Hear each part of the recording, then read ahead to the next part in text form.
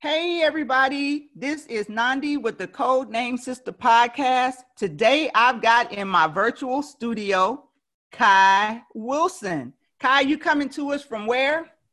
Ellenwood, Georgia.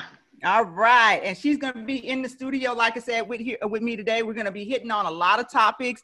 Kai is, why did I say Ty? Why did I change your name? Okay. But she comes here with a lot of experience for us, especially as far as the investment realm goes and insurance. Can you tell us just a little bit about what you do as far as insurance and some of the investment? Okay, so as far as insurance, I've been in this industry. I've been with the company I'm with currently it will be 20 years in November. Wow. So I have a 20-year history with American Family Insurance. And prior to American Family, I actually still worked in risk management and typically on the insurance side. So a lot of various experience, different positions, even throughout the one company. So been working in insurance for 20 years. And as far as investing, I'm kind of an incidental investor to start. My grandmother was the first one who got me investing. She bought my first stock when it's very hard to say, I probably was 10 or 11 years old when she bought my first stocks for me as a child. And from there, it just kind of grew organically. I was interested in what I owned. I didn't understand the stock certificate that I received for a Christmas present. As a child, it looked like a piece of paper, which is not an exciting gift to receive as a small child. So I got this sheet of paper, and it was pretty. It had all the emblems and the logos, and it was a beautiful certificate. But I didn't understand A stock, B stock. I didn't know who Turner Broadcast System was. We didn't even have cable. She bought me Turner Broadcast stock. I was like 11, 12 years old, and we didn't even have cable TV in my house. Wow. So I didn't know, I had no idea what Turner Broadcast System was at the time. But like I said, I started there, and from there it just grew. Bonds, and then we went to just bullion, and just, it blossomed from there. And you are the second person that I have recently heard say that your grandmother bought you your first stock.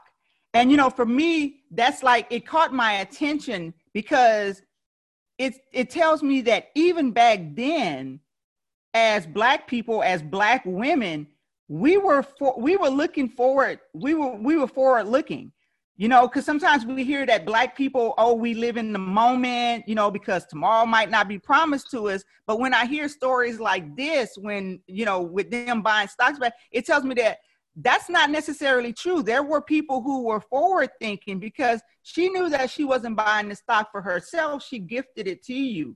The other person that I heard say that it was the same thing. His grandmother bought him stock, I think, in Coca-Cola back in the day. And I know my grandmother had gotten like some bonds and stuff that she would give us. And like you, because it was a piece of paper, we didn't understand the value of it. We didn't understand how valuable it was. And I actually remembered falling, like when I was in my teens, falling into hard times and taking one of those bonds and cashing it because I did not understand how valuable that bond could turn out to be later on down the line. And so that was the thing for me, is like, we're giving, and I don't know what happened to the other ones because my grandmother had more than one for us. So I don't know if it was something that, someone took when she passed or whatever, because people like cleaned out the house while we were at the funeral. You know how family do, right? So a lot of things disappeared. So I don't know whatever became of those, but I know that it's important, and that's what we're going to talk about too, as far as insurance goes. It's important when they give us things to tell us, to help us understand the value of it so that we treasure it more. And so that's what I want to talk about, even insurance. So if you can talk to us a little bit about the type of insurance, do you do underwriting or, whatever type you do, if you can talk to us about it and just give us some of the important aspects, why it is important, especially for the Black community, for Black people. Absolutely. So currently I'm an insurance agent, and I'm considered a captive insurance agent with American Family. So that means I primarily write products with the American Family label. Okay. I only sell their products typically. And they are personal lines, primarily a personal lines insurance company, which means we sell homeowners, auto, renters, small and medium-sized businesses, life insurance. We don't really do health anymore. A lot of companies got out of health once Obamacare came out. So yeah, I just sell just basic policies for the family typically. What would you know? So, most insurance policies you're required to have if there's some type of financing involved. So that protects a lot of people, just because if you have a mortgage, you have to have homeowners insurance. The bank is going to require it. If you finance a vehicle, you have to have auto insurance. That's going to be required. If you drive a car on the street and you have a license plates, you have to have liability insurance to get the plates. So there's already a little bit of built-in coverage by law, but then it extends way beyond that. I mean, there's lots of additional things. And then what they're requiring you by law is really kind of sometimes basic. Yeah, the minimum. Yeah, and it's typically not always covering your best interest. It's covering the bank's best interest, or it's covering the aggrieved party's best interest, not necessarily your best interest. So exactly. When I talk to people, I want to make sure, people always come in and say they want what they have to have. I want what legally I'm required to buy. Mm-hmm. Okay, that's great.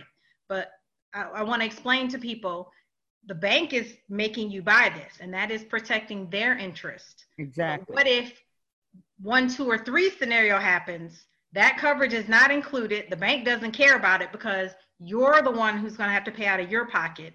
You're the one who's going to have to file bankruptcy or go to court or defend yourself. Mm-hmm. So, I understand, especially right now, it's tight times with a lot of people. So money's not necessarily flowing for everybody at this time, but there are ways you can get just, a little bit of money and get a little bit of extra coverage.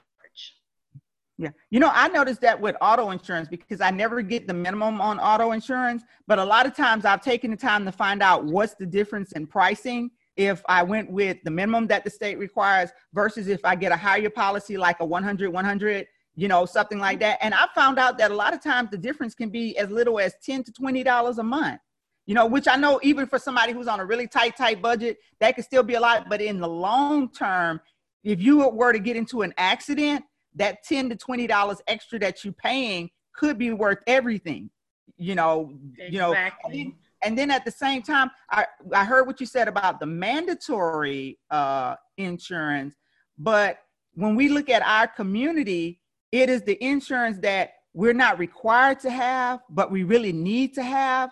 And that would be like life insurance. That would be one of those. I see a lot of us who rent homes that try to escape the getting renters insurance. And I would really like to talk to you to talk about the renters insurance for just a moment, because so many young people move into apartments and houses for the first time, and some of them have never even known that they should have renters insurance. So if you can tell us just a little bit about that, especially the pros of it, because we know that there are more pros and cons. The cons is you got to pay for it. Right. but the pros, so that more of them will understand the importance of having that and life insurance. Okay, so I'll start with renters insurance. Renters insurance, okay, so a couple things. When people move into apartments and they sign leases or rental houses, unfortunately, most people don't thoroughly read through the lease. That's step number one. I work in insurance, and insurance is literally a contract business. So for 20 years, I've been reading contracts. Mm-hmm. And it may just be my personality type at this point. I read contracts for everything now, not just insurance. Any contract given to me, I'm reading the whole thing. Exactly. But when I start talking to people about renters insurance, the first thing that they say is they don't need it or they don't want it or whatever. And the assumption is they don't think they're going to cause whatever possible issue may happen. Therefore, because they didn't cause the issue, they think somebody else is going to pay them for it. So if the apartment complex catches on fire and they find out my unit wasn't the unit that caught the apartment on fire, somebody else is going to pay for it, either the apartment that caught it on fire or the people that own the apartment complex. And that's not what it says in your contract. Your lease does not say that.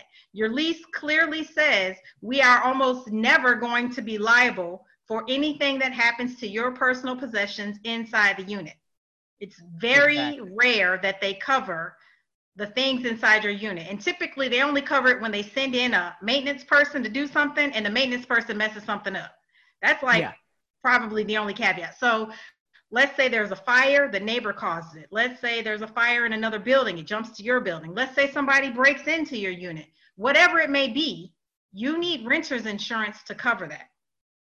The apartment complex is not going to cover it. And if your neighbor doesn't have renter's insurance, their policy is not going to cover it as well. They don't have a policy to cover it. So it's a very affordable policy. That's the other part of it. As far as looking at property policies, homeowners, condos, renters, commercial rented properties, renters by far is the least expensive of them. We're talking as low as, you know, there's a lot of factors now, but we're talking as low as $15 a month up to, now the up to can go really high because it depends on how much coverage you elect, but average $15 to $30, $40 a month, which is affordable, less than your cable bill. So yeah, and then things people don't realize that also come with the renter's insurance, other than just covering your contents.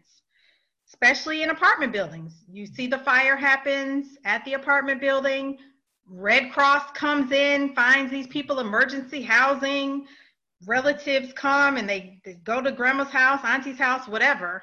With renter's insurance, it comes with a clause called loss of use, which means if you are displaced from the property for whatever reason, they are going to let you live, they're going to pay for you to go to a hotel if it's short term, to go to an extended stay if it's a longer term, to go to another apartment building or rent another house. I have somebody who had extensive damage and they actually rented another house for this person because they anticipated a year before they'd get back into the property. But it covers all of that. So any additional expenses you would have above what you were paying in the rental space, it will cover that. The other big thing that it covers is liability. Now, we don't see a lot of property liability claims that come through, but if you have one, it's very costly. So liability meaning, let's see, you know, dog bites, those are ones we see often. So you have some type of pet, the pet injures somebody on the property or in your property, and you end up getting sued. It would cover your legal fees. So it covers the legal fees as well as the judgment against you if you're hit with the judgment. So it'll cover both of those. Yeah, it's a very good policy to have. It's very affordable. Nowadays, a lot of landlords and apartment complexes are requiring it. It's becoming more common now. So just like the homeowner's insurance that's common, now if you sign a lease, a lot of landlords are making you buy the coverage, but it's still something you should have had. It's very affordable. Now, as far as life insurance, I don't know if you know anybody who's not going to die. I'm not aware of anybody that's not going to die. I think, you know, I'm not saying you're dying tomorrow, next week, or in 10 years. I don't know, but I'm not aware of anybody who's not going to die. I'm pretty confident everybody's going to pass away at some point. So life insurance, that's what we see on TV a lot. Somebody's, you know, that's what dominates the news at this point. Somebody dies by whatever cause. And we know there's got to be some type of funeral service for them. Exactly. You know, life insurance to me it's kind of the equalizer. I'll call it the equalizer policy because there's been history of all insurances with discrimination, redlining and pricing and all kinds of stuff. And of course, there have been a lot of laws put in place with that.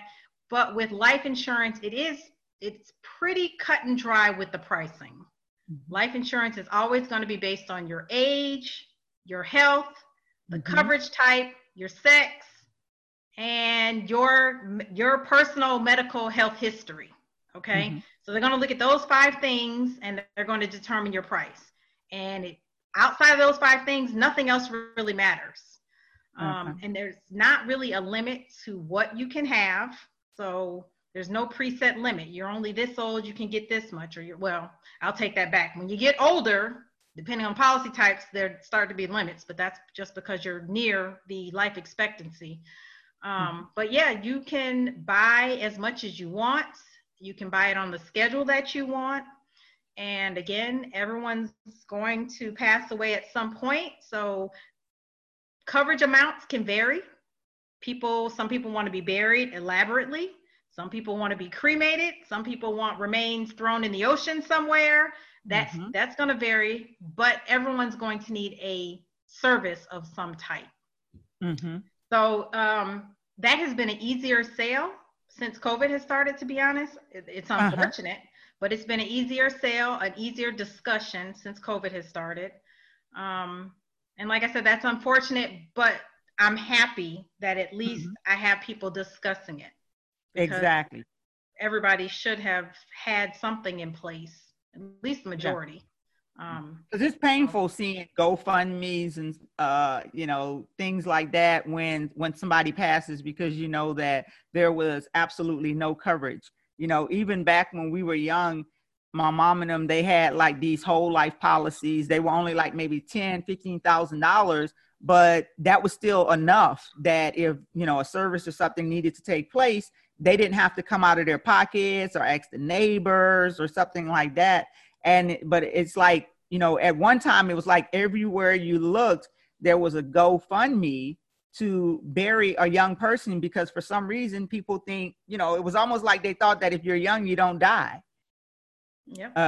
It's not until you're much older. Now, I do have a question as far as whole life and term policies. Under what circumstances would you recommend a term life policy to someone versus a home life, and then a whole life, and then vice versa? Okay, so 2 primary reasons I recommend term insurance. Term is less expensive. So we were just talking earlier about budgets, and everybody's money is not so free flowing at this time. Term life will get you a lot of coverage for the least amount of money. So that's the benefit of that. And that's good for, typically younger adults, because you can't buy term insurance for children. So younger adults typically will start out with term insurance, like young families, don't make a lot of money on your job yet. I actually have a business loan, and the SBA actually required insurance to cover the amount of the loan, which with a lot of companies, that's not required, but that was one of my SBA loan requirements. I have a lot of insurance, of course. So life insurance? They required you to have a life insurance policy for the amount of it? They required me to assign, it's called assigning. I had to assign a life insurance policy to the bank for the loan amount of my SBA loan. And an assignment means, because I already had a policy, so I had to assign it over to them, meaning if I died, that life insurance was going to pay the loan balance first, then it would roll over to whoever my regular beneficiary was that was listed. So if my loan balance was down to 50% and they only needed 50% of it, they would have gotten their 50%, and then my beneficiary would have gotten the other 50%. But yeah, that's required. So yeah, term insurance, cheaper, get more coverage, gives you time to maybe build up your income to be able to afford whole life or a permanent policy. Whole life and the way I like to explain it to people, really quick, easy way to explain whole life or permanent versus term. We just talked about homes and renters, or owning a home and renting. Term life insurance is like renting, okay? When you rent an apartment, you rent a house or whatever, you sign a lease. The lease says you're going to live here for this set amount of time. You're going to pay this set amount of coverage, this set amount of premium, and we're going to guarantee you this payment during that time. So it's like a lease. You're going to live here. We're going to guarantee you get the keys and access to this unit. And when this lease is up, you're either going to re-sign a lease at probably a different price, or you're going to move out, and we retain all the benefit of that apartment, and we can rent it out to somebody else, and you just take your stuff and you leave, okay? That's term insurance. typically it's less expensive because when you get an apartment, other than the down payment, I mean, not the down payment, but other than the deposit, it really doesn't cost you anything. You don't have to do a lot. There's no appraisals. You don't do any of that. You just sign the lease, make a deposit, and you move in. Okay. And then when you leave, most of the time you get your deposit back. So then it almost costs you nothing. Well, not nothing, but the rent you paid.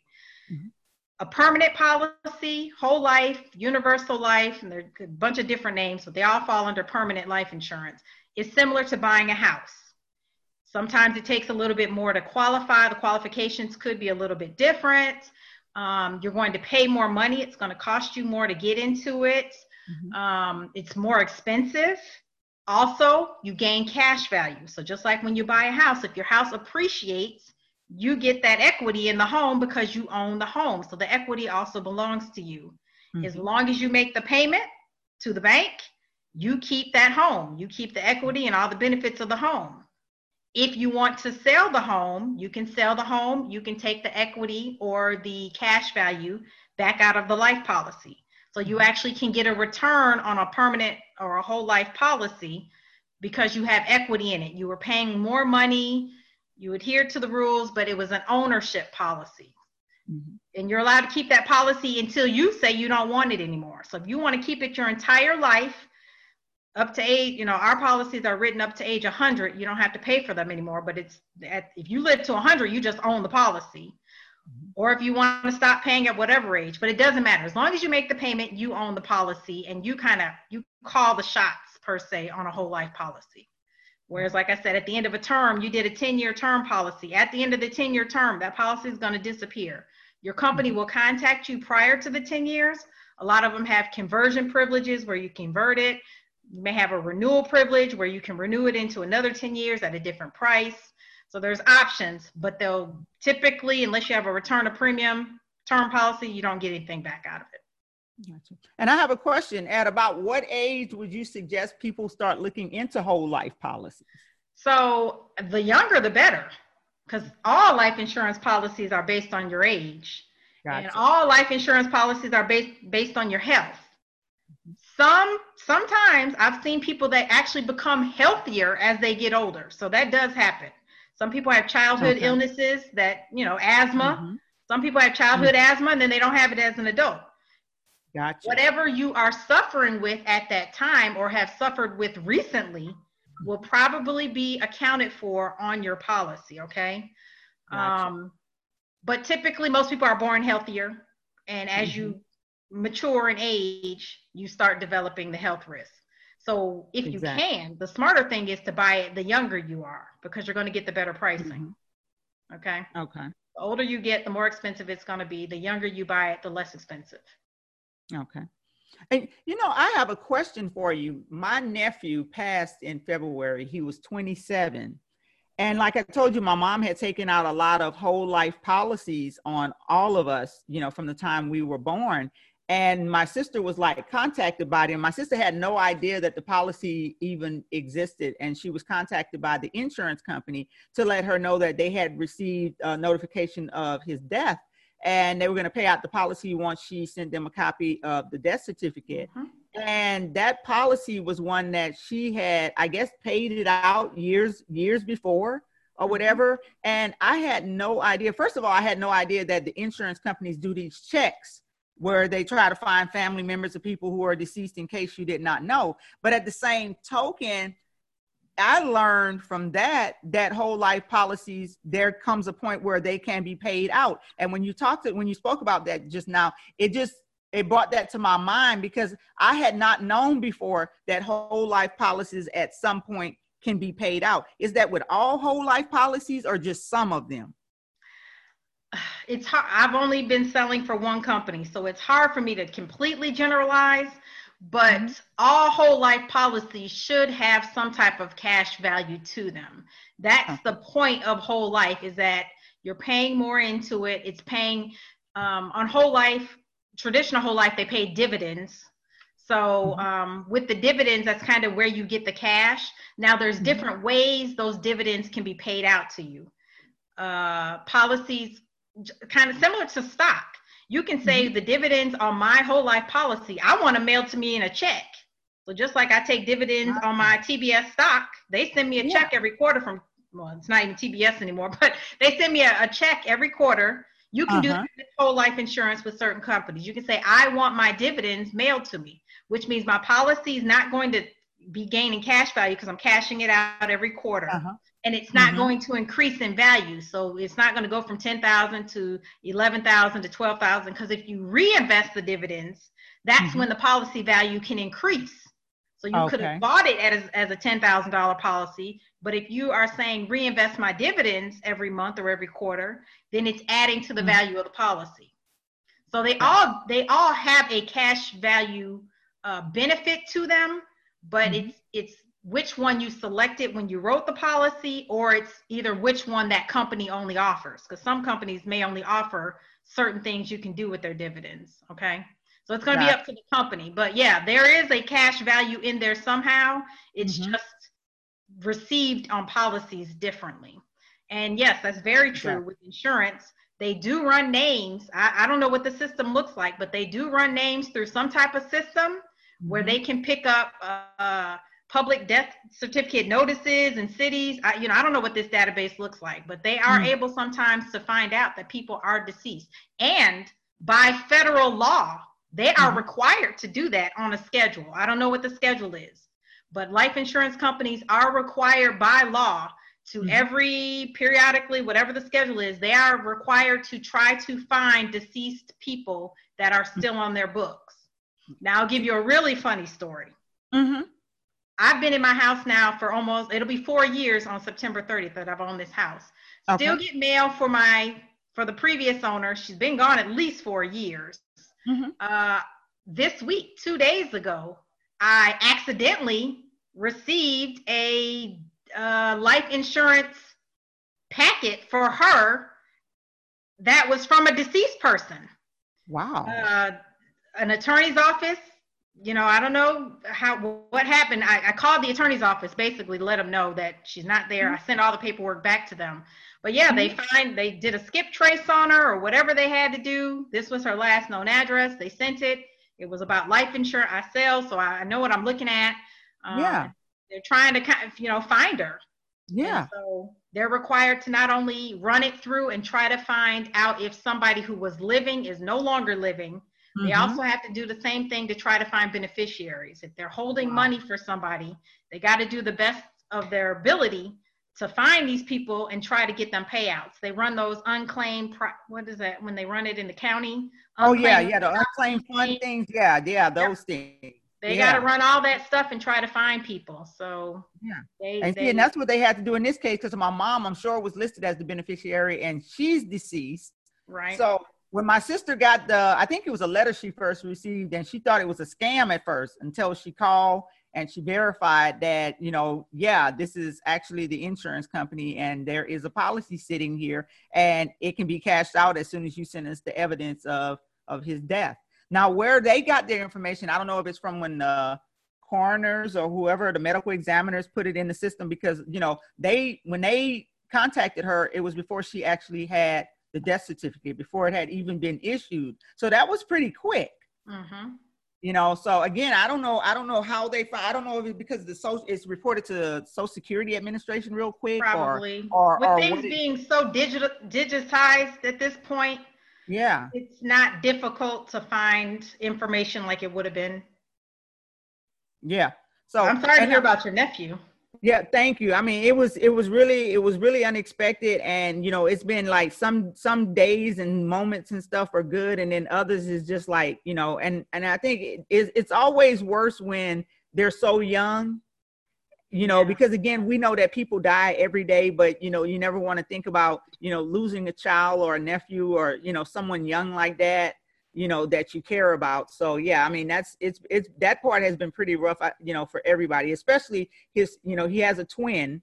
Oh boy. So him and then their older brother, because the three of them were just like, they may as well have been triplets. I mean, that's the type of relationship that the three of them had as brothers. So I mean, so it's like a piece is missing,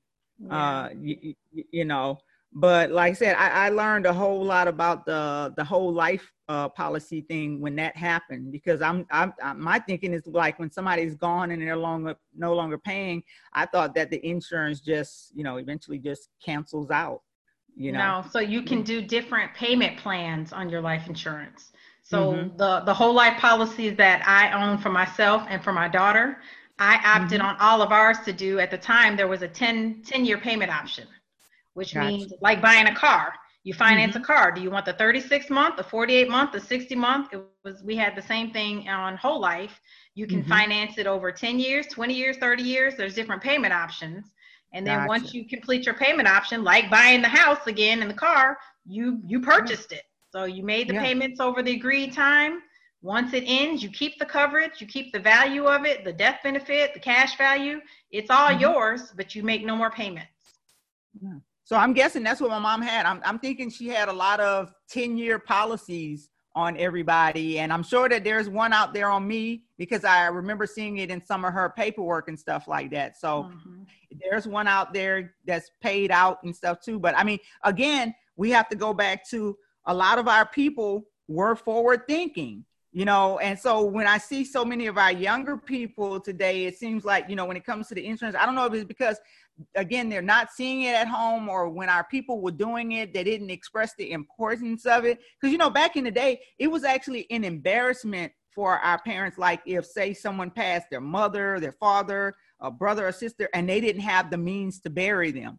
They so, and that's the way I always heard it expressed with my mother and them. That's why me buying insurance was like a really important thing. From the moment I was old enough to buy my own policy, I did that because I would I hear the older people talking, and even if everybody put money in the pot to help bury somebody, there was still whispering like, why didn't they have insurance? Yeah. So it was important. But the younger generation, it's almost like, you see a GoFundMe and they're just like, well, we're going to let someone else take on that burden, and I'm always appalled now because it's almost in their like financial plan. If something I am shocked these days. And Nandi, we're about the same age. I am shocked these days how many people say they're having a birthday and they just throw their cash up there. Cash at me some money, or my kid is going to college, whatever it is, like asking people to fund your thing that literally is your, for a birthday, okay, maybe that's a gift. But help fund we your used to college. pin money, since we can't do that anymore. In Louisiana, I know they used to pin money all over your clothes on your birthday. So that was like Cash App, but in person. Right. Well, and then you're talking to the people that probably really like you or love you and have taken the time to come to your birthday to celebrate you. But when you put it on social media and you got 5,000 friends and you only know maybe 500 of them or 1,000, and you're only close to 100 of them, but you put on a post of 5,000 people to send me whatever you want to send me as a gift. I don't know. And then you get mad. I saw one recently where the person was actually upset because she said only 2 people sent her Cash App. Oh my goodness. She said, that's how you find out who your friends are. And I'm like, you got to be a friend to have friends. And that's not a friend statement. That's not a friend statement. And like I said, I'm trying to take it back from the birthday. Okay. She kind of proves that point, though. She had an expectation to receive something. I'm thinking if you do it on a social media, you're just going to be thankful for whatever you get. You're not having an expectation.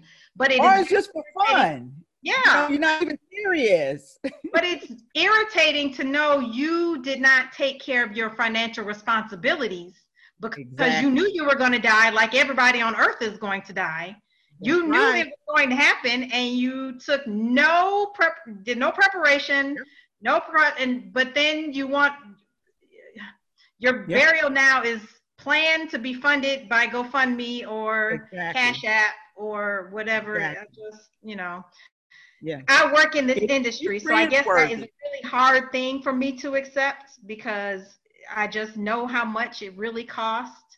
I know how easily it could have been attained. I don't know, but yeah, Mhm. that cash I app look at it the same money. way, even with auto insurance. I always say the quickest way to have a car accident is to not have insurance. No, Because there's two ways. Two, no, there's you only that what's you cover one. teach me the other one. Teach me the other one. The quickest two ways, and I know this for sure because I work in this industry. Either don't have insurance, you're definitely going to have an accident coming up That's quickly, right. or within the first 30 days you drove off the lot of that brand new car. Those That's are the right. two One of the ways. two. As Yeah, soon as that because car is new brand cars new, you're are going to get magnet. hit. Yeah. That's right. That's right. Matter of fact, when I have the CRV I had not had it a week, and my own son hit me from the rear. How do you like that? He was following me down the street. I stop at a stop sign, and it's not safe to proceed out into the intersection. But for some reason, he thinks that I'm gonna go, and he slams right into the back of me in my van. He's in my van. I'm in the CRV, and he slams right in the back of me. I'm like, I haven't even had this damn thing a week. Yep. And That's here the you quickest go. way to have an accident. Don't have insurance or buy a new car. It's going to That's happen. right. So now I My car got hit. It was 30 days old to the day. I had a car with exactly 30 days old. I had just under 1,000 miles and I got hit. So yeah. Oh my goodness.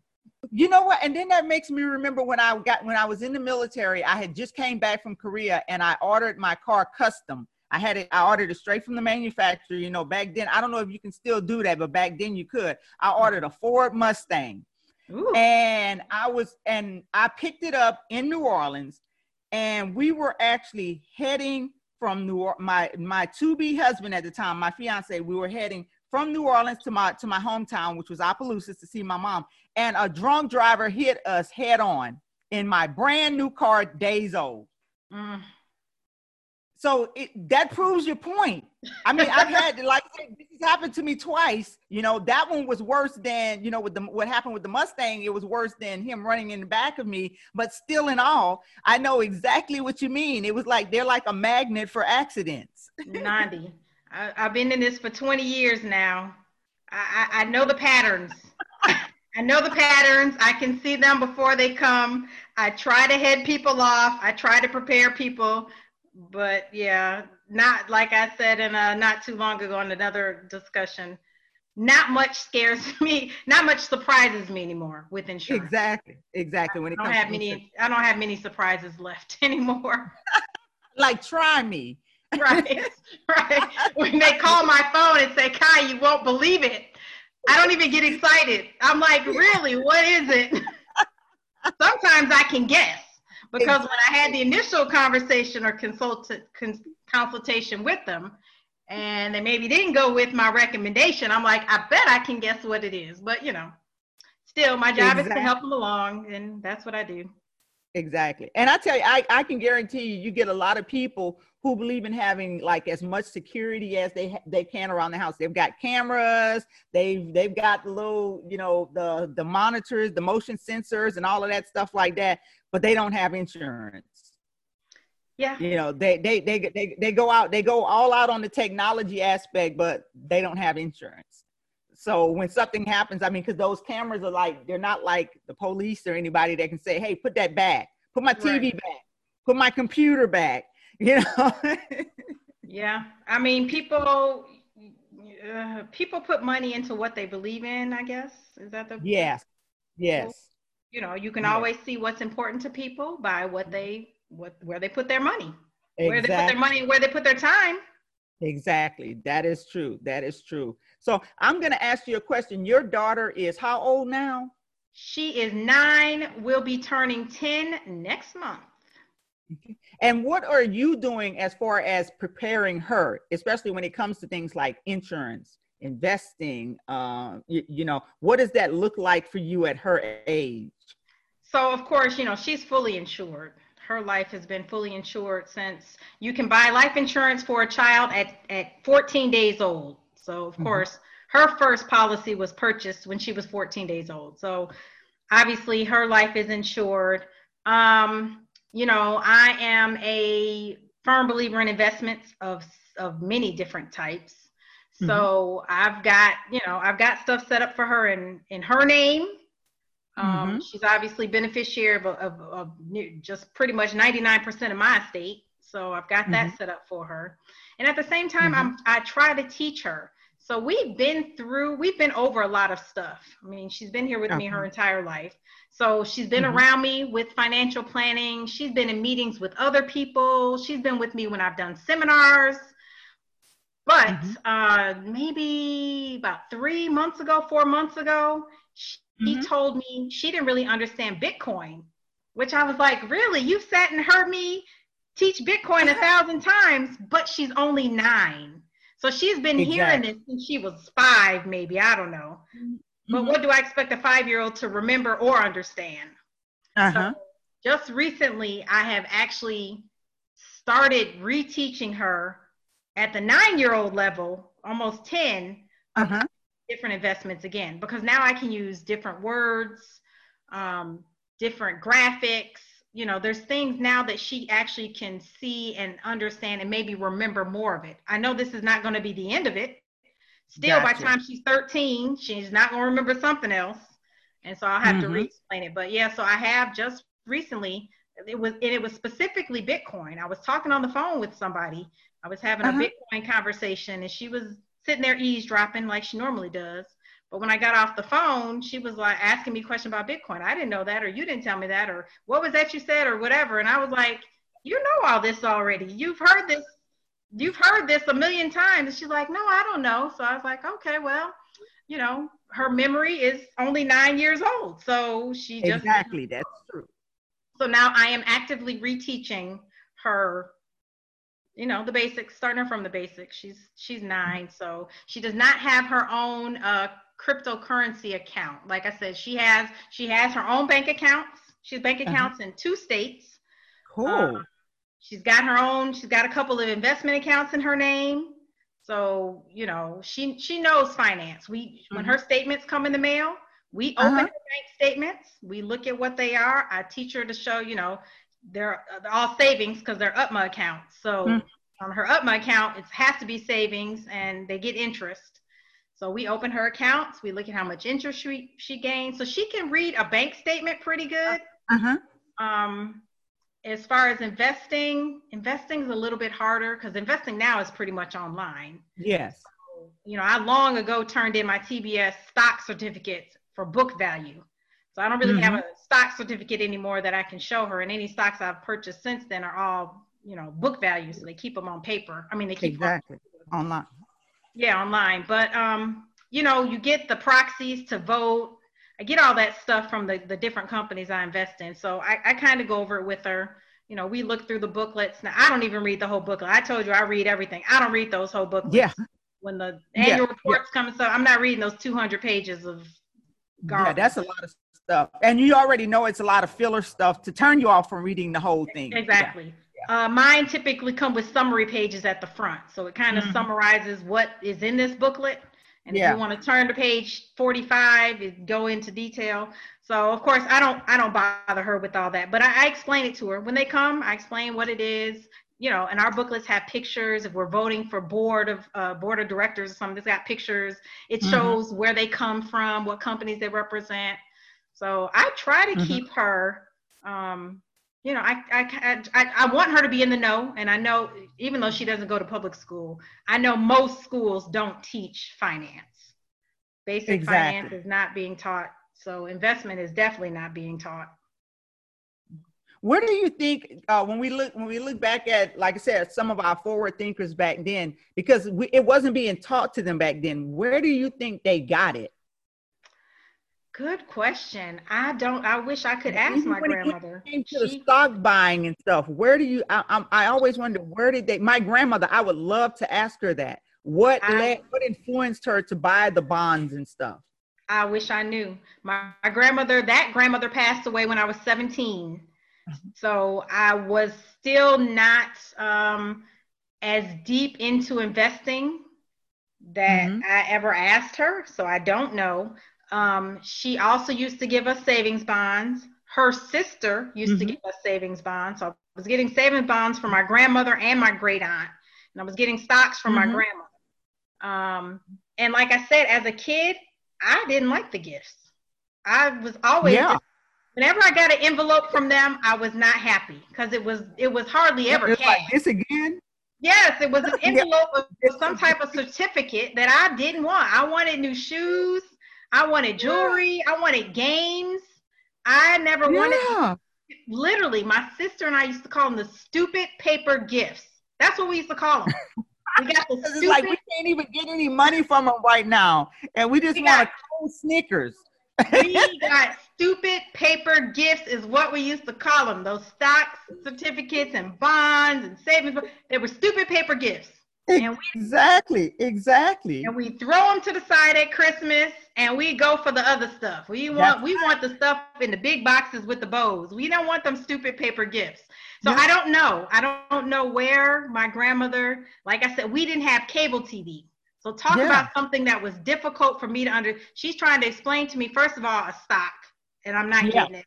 Exactly. Then you're trying to explain Turner Broadcast System, and we don't have cable, not at her house or at our house.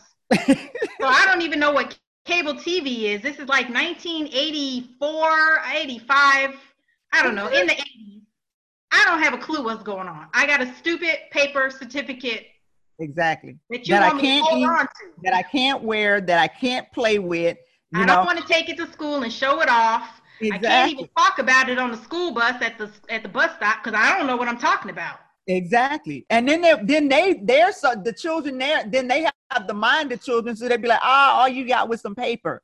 So then that's a joke. You're being made fun of. Exactly. Then you're in a fight, and then you got to go home and get in trouble for it. And it all started because they gave you a piece of paper in an envelope. So that I couldn't even hold on to. I got it as the gift. I got to open it and look at it and be upset for a while. And then they took it back from me. No, they always take it back. Put it in a safe place. Put in a file somewhere that I was never allowed to go into. So then I got a gift that was paper that I didn't understand that then disappeared for the next 10 years. Exactly. And sometimes I wonder if they picked up that knowledge by serving other people, if you know what I mean, like working in the home. Because that's what they did.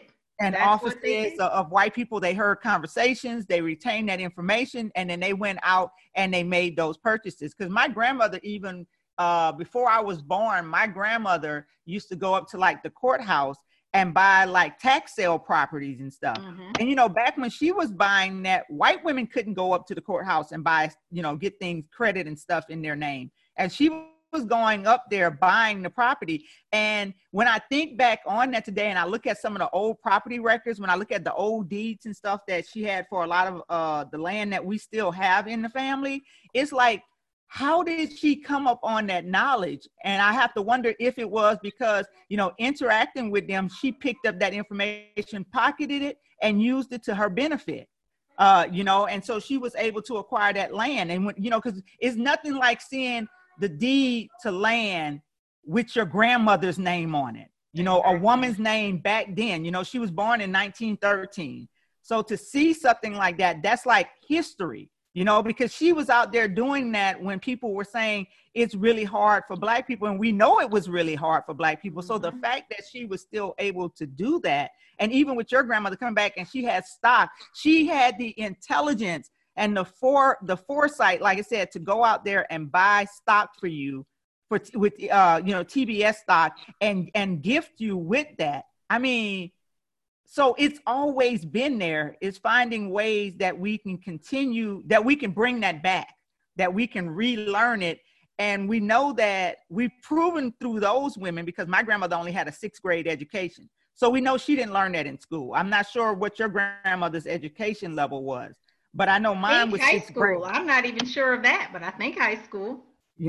So when we look at that, and we know that even in our schools, there were a lot of things that were taught in predominantly white schools that weren't covered in our school system. So then again, we look at, they went out there and they got what they needed. They came across information and they made use of it, so that's an important tool. And so when I've noticed that even like a lot of us on our Facebook pages and stuff, there are people out there that are sharing a lot of that relearning information. I see you out there sharing the information as far as it goes for insurance. I see you talking a lot about investing. And I know that those vehicles are going to have to come through a learning process for some people and a relearning process, for others.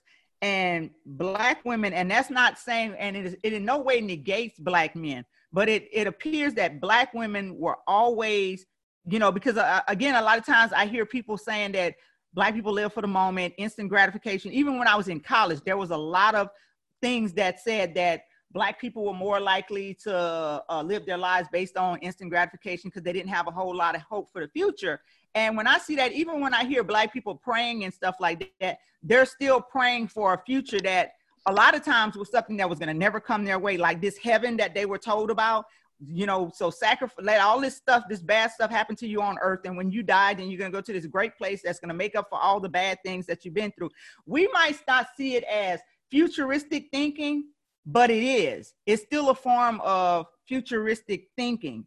And so, like I said, when I see you guys sharing the things that you're sharing, even when it comes to relationships, because a lot of times the relationships that we're in can delay and deny us certain things. I see so many Black women coming out of their shells once they leave unhealthy relationships. I'm not sure the relationship you had with, your daughter's father, but again, I'm seeing so much growth from you guys in terms of relationships, growth, getting what you need financially, securing yourself, having access that you can pass on to your children, recognizing the importance of having insurance, things that can ensure the people we leave behind that they have the things that they need to continue forward into the future.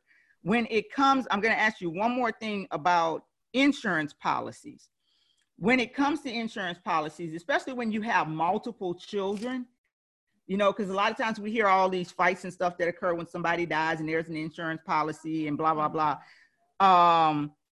When you've got more than one children, I know you only have one, but you work in the insurance industry. When you've got more than one child, do you normally recommend for parents, say, if they want to leave policy, certain percentages for each child, that they do that under one policy, or that there be multiple policies, where you got a policy for each? Because I know that there can be contesting and stuff, and, even though they may still pay out to the beneficiary, but what is your recommendation as far as something like that goes?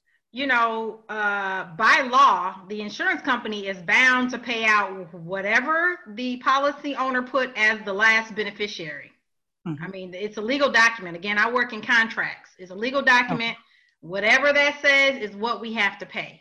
The only ways that it's ever contested is, well, you just saw that thing with Sweetie Pies. So. Yeah, exactly. Murders, they're going to hold up beneficiary payments, okay? Depending on who owned it, who the beneficiary, that's going to get held up for sure. But otherwise, there's not a lot that we can do when you have, the only one I can imagine possibly being held up is that when you wrote the policy and you had 2 children, you put those 2 as a beneficiary, and then you had 2 more children afterward and you didn't list them. Gotcha. That's what I'm talking about. Yeah, that one may possibly get held up in court. I've never personally been involved with a case like that. It could be an issue. Okay. But there's ways in policies too that you can always say, I want to leave them to all born and unborn children, which means I have born children now. I have unborn children that come later. You can sometimes do that. You can leave stuff to your estate, which means it's going to be divided up amongst children. Again, that gets iffy because more men than women tend to have kids some places they didn't know about or they never admitted to or whatever. So it still gets sticky. Gotcha. Probably for the men more than the women. Maybe you want to have separate policies. If there's possibly some other kids out there, like, I don't even know how to handle these situations, but by law, we are really required to pay out to who the beneficiary is listed. We don't have a lot of control over, like I said, when it's a criminal action, that's a little different. But other than that, we really kind of have to pay just recently. I don't know if this was in the news, but just recently, or somebody maybe brought it to me, that The beneficiary was the ex-wife. The husband had remarried. I've seen that. I've seen those. Yeah, you see them, and the money went to the ex-wife. And there's nothing the insurance company can do about it. That was the last person he listed. It was his policy. He owned it. He was in control of it. And that's who the check went to. And if she gonna keep the money, that's it's her money. Yeah. So you can do different policies. Even still, especially when you come with children that weren't listed at all, still could possibly contest it. I don't know how strong that's going to be. But it could hold it up. Yeah. That's the only one I ever can think of would be children and spouses. But again, with the spouse, with that one, they paid the spouse. And I think with the children, it's still going to be similar. I think it's going to still just pay out to the beneficiary. I think the only one that really, really, really will get held is when there's been a criminal behavior. Okay. And that one probably will get held up. Now, question for parents of multiple children, especially those on tight budgets, and they want to insure all their children. Is that where riders come in handy for them? Can you attach more than one to a rider? So our company calls it the Children's Insurance Rider. And that rider, you pay one premium for it. I did a life delivery yesterday for a woman, and we're talking about all of her scenarios. So she has 2 born children. She's due for her 3rd child in December. So just to negate these problems, I have already put on my calendar that I am revisiting her in December. Her due date's like mid-December, giving her because we can't do the children for 2 weeks anyway. Well, different because she's got the rider, but I put a note already to go revisit her in December after the child is born. We're going to change the beneficiary information. But yeah, a rider, then you pay one premium. It's one price with our company. And it covers all your children. We're talking about natural born children. We're talking about adopted children. And we're talking about legal children, meaning stepchildren, legal guardianship children, whatever. As long as you have some type of legal capacity of these children, control of these children, they can go under your children's insurance rider. So you pay one price for the rider, and our policy gives each child $15,000 of coverage. Gotcha. And that covers them until what age? It covers them up to age 21. Well, it covers them up to age 25. But between ages 21 and 25, we have an option that you can convert it to a permanent policy for that child. Gotcha. So now if they've developed a health issue or developed, any issue in between that time, we're not going to charge them for it, and we're not going to decline them for it. Okay. Let's say now they develop, Hodgkin's, which is a common cancer for young people. Say they have developed Hodgkin's disease during those early 20s. We can still convert over that life insurance from the rider into a permanent whole life policy for them with no medical questions. Gotcha. Because it's seen from our company as a continuation of the insurance you already had under the parent, which means we were already insuring you. Even if you had the Hodgkin's then, we were insuring you. So we're going to extend you that same coverage into your own policy under your own name. Okay. So you see that right there. Now that's a good thing, because that really benefits, I think, a lot of people, because I've heard, like I said, because I've told people about riders and to check, with the insurance company that they were with to see if it was possible, because I hear so many of them say, well, I can't afford a policy on all my children. So there's a lot of people out there that don't even know that that's a possibility, that riders exist, and that could cover all the children that they have. And so, I mean, that right there is a great help. I had this whole list of things in my head that we were going to chat about on this particular interview, which of course that means that we're just going to have another one, so you're going to have to come for another one. But what I want you to do is I want you to let them know how they can reach you. If you got a website, what is your website? Because I really want our people to get with our sisters and stuff, our sisters and brothers who are out here in the community who have this knowledge and stuff. Get with them so that we don't see you on GoFundMe. We don't see you in a bad way when things happen, So we've got the people out here. Let's use them. So tell them, where they can, how they can go about reaching you. I am, like I said, an American Family Insurance agent. So for insurance, my office is actually located in McDonough, Georgia. It's 1123 McDonough Parkway, McDonough, Georgia, 30253. I'm in a shopping center on the corner of Jonesboro Road and McDonough Parkway. You can call my office at 770-284-2311. That's the office number. Or you can call my cell phone at 404-452-6767. I have a company website, but honestly, if you go to amfam.com and just find an agent, if you put in my name, Kye Wilson, I'm the only Kai Wilson in the entire company, so it's going to find me. I don't know what the website address is. People usually just go to the company's website. I'm the only agent as well in McDonough, Georgia. So if you say find an agent in McDonough, Georgia, it's going to bring you to me. If you put my name in, it's going to bring you to me. So either way, you're going to get to me. And my personal site, so I haven't even announced that yet, it's under construction. So I will have, maybe by the time I come back, the new business will be up and running. It is completely under construction now, and that is going to encompass lots of financial stuff, because I do get a lot of calls. I get a lot of email. I do these posts. I get a lot of calls. So that's good, and I help people all the time. I just do a lot of one-on-ones. I haven't taught any classes this year, but before this year, I was teaching a lot of classes. Just people would ask for me to do a personal class for their group or something. So that will be coming soon. It is under construction. I am going to say it is absolutely going to be up by November 1st. It will probably be up before then, but I will give myself some extra time and say by November 1st, it will be available to everybody. So then we're going to have you back on for that. And then we still have to get in the whole relationship talks thing. So we're going to have you, like I said, that went on fire this week. How funny, on my page and your page, we were on fire. Yes, I was like, all these revelations, but we start to learn these things as we grow ourselves. A lot of things become evident. So things that we heard in the past that may have even sounded like, oh, they're on our side, is like, no, you're not. No, you get to a certain age. You get to a certain age, and you're like, you know what? I think I got it.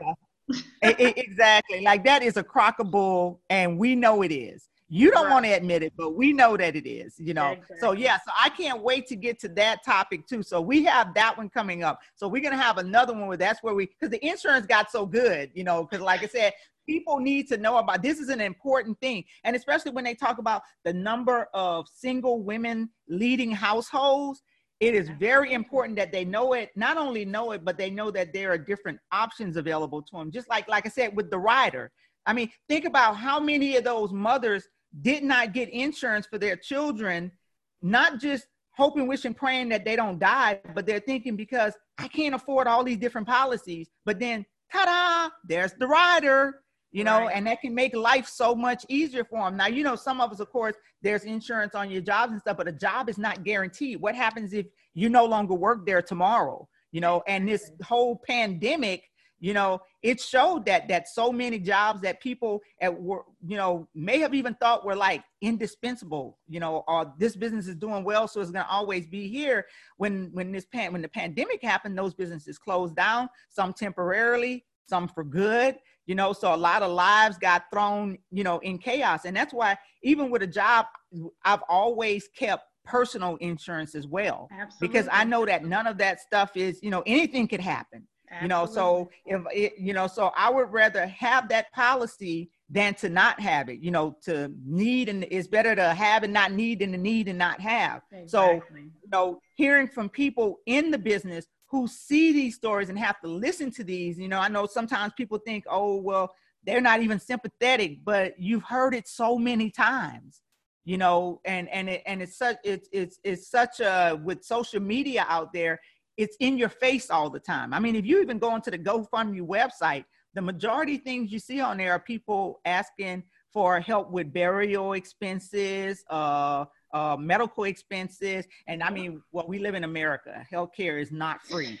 So, ridiculous. you know, we can kind of understand that part because it is, you know, it's an expensive thing. But when it comes to like life insurance, when it comes to losing things and like you said, a fire and stuff, those are things that we can account for, we can plan for, we can make sure that we have policies in effect for those things. And this month is Life Insurance Awareness Month in the United States.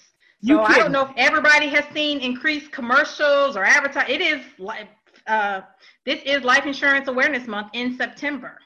So hopefully people have seen more stuff. And then I wanted to say something too, because I hear what you say, and I hear it from people all the time as far as what they can afford. Before I meet with the client, and anybody who wants to call me, you know, this week, next week, whatever, I always tell people, tell me what you can afford. Tell me what you would like to have, what coverage you would like to have, and what your budget is. I am never going to sell anybody something outside their budget, ever. It doesn't benefit. I mean, I do make commission, but it does not benefit me. It does not benefit me to get a commission for you to still not have what you can afford, and it lapses, because the lapse doesn't benefit me. The lapse don't benefit your family or you. So I always tell people, tell me what you think you want, what you think you need as far as coverage, and tell me what the budget is. I can find something in the budget, and if it's not everything you needed or wanted, there's a process. I have, there's 7 life insurance policies in this household. None of them were bought all at the same time. It was 7 different purchases made over the last one I bought was probably 8. Well, how old is Sheila now? About to be 10. So the last one I bought was 10 years ago. So I have 7 policies in the household that were purchased over a 10-year period. I did not buy all 7 policies in the year or at one appointment.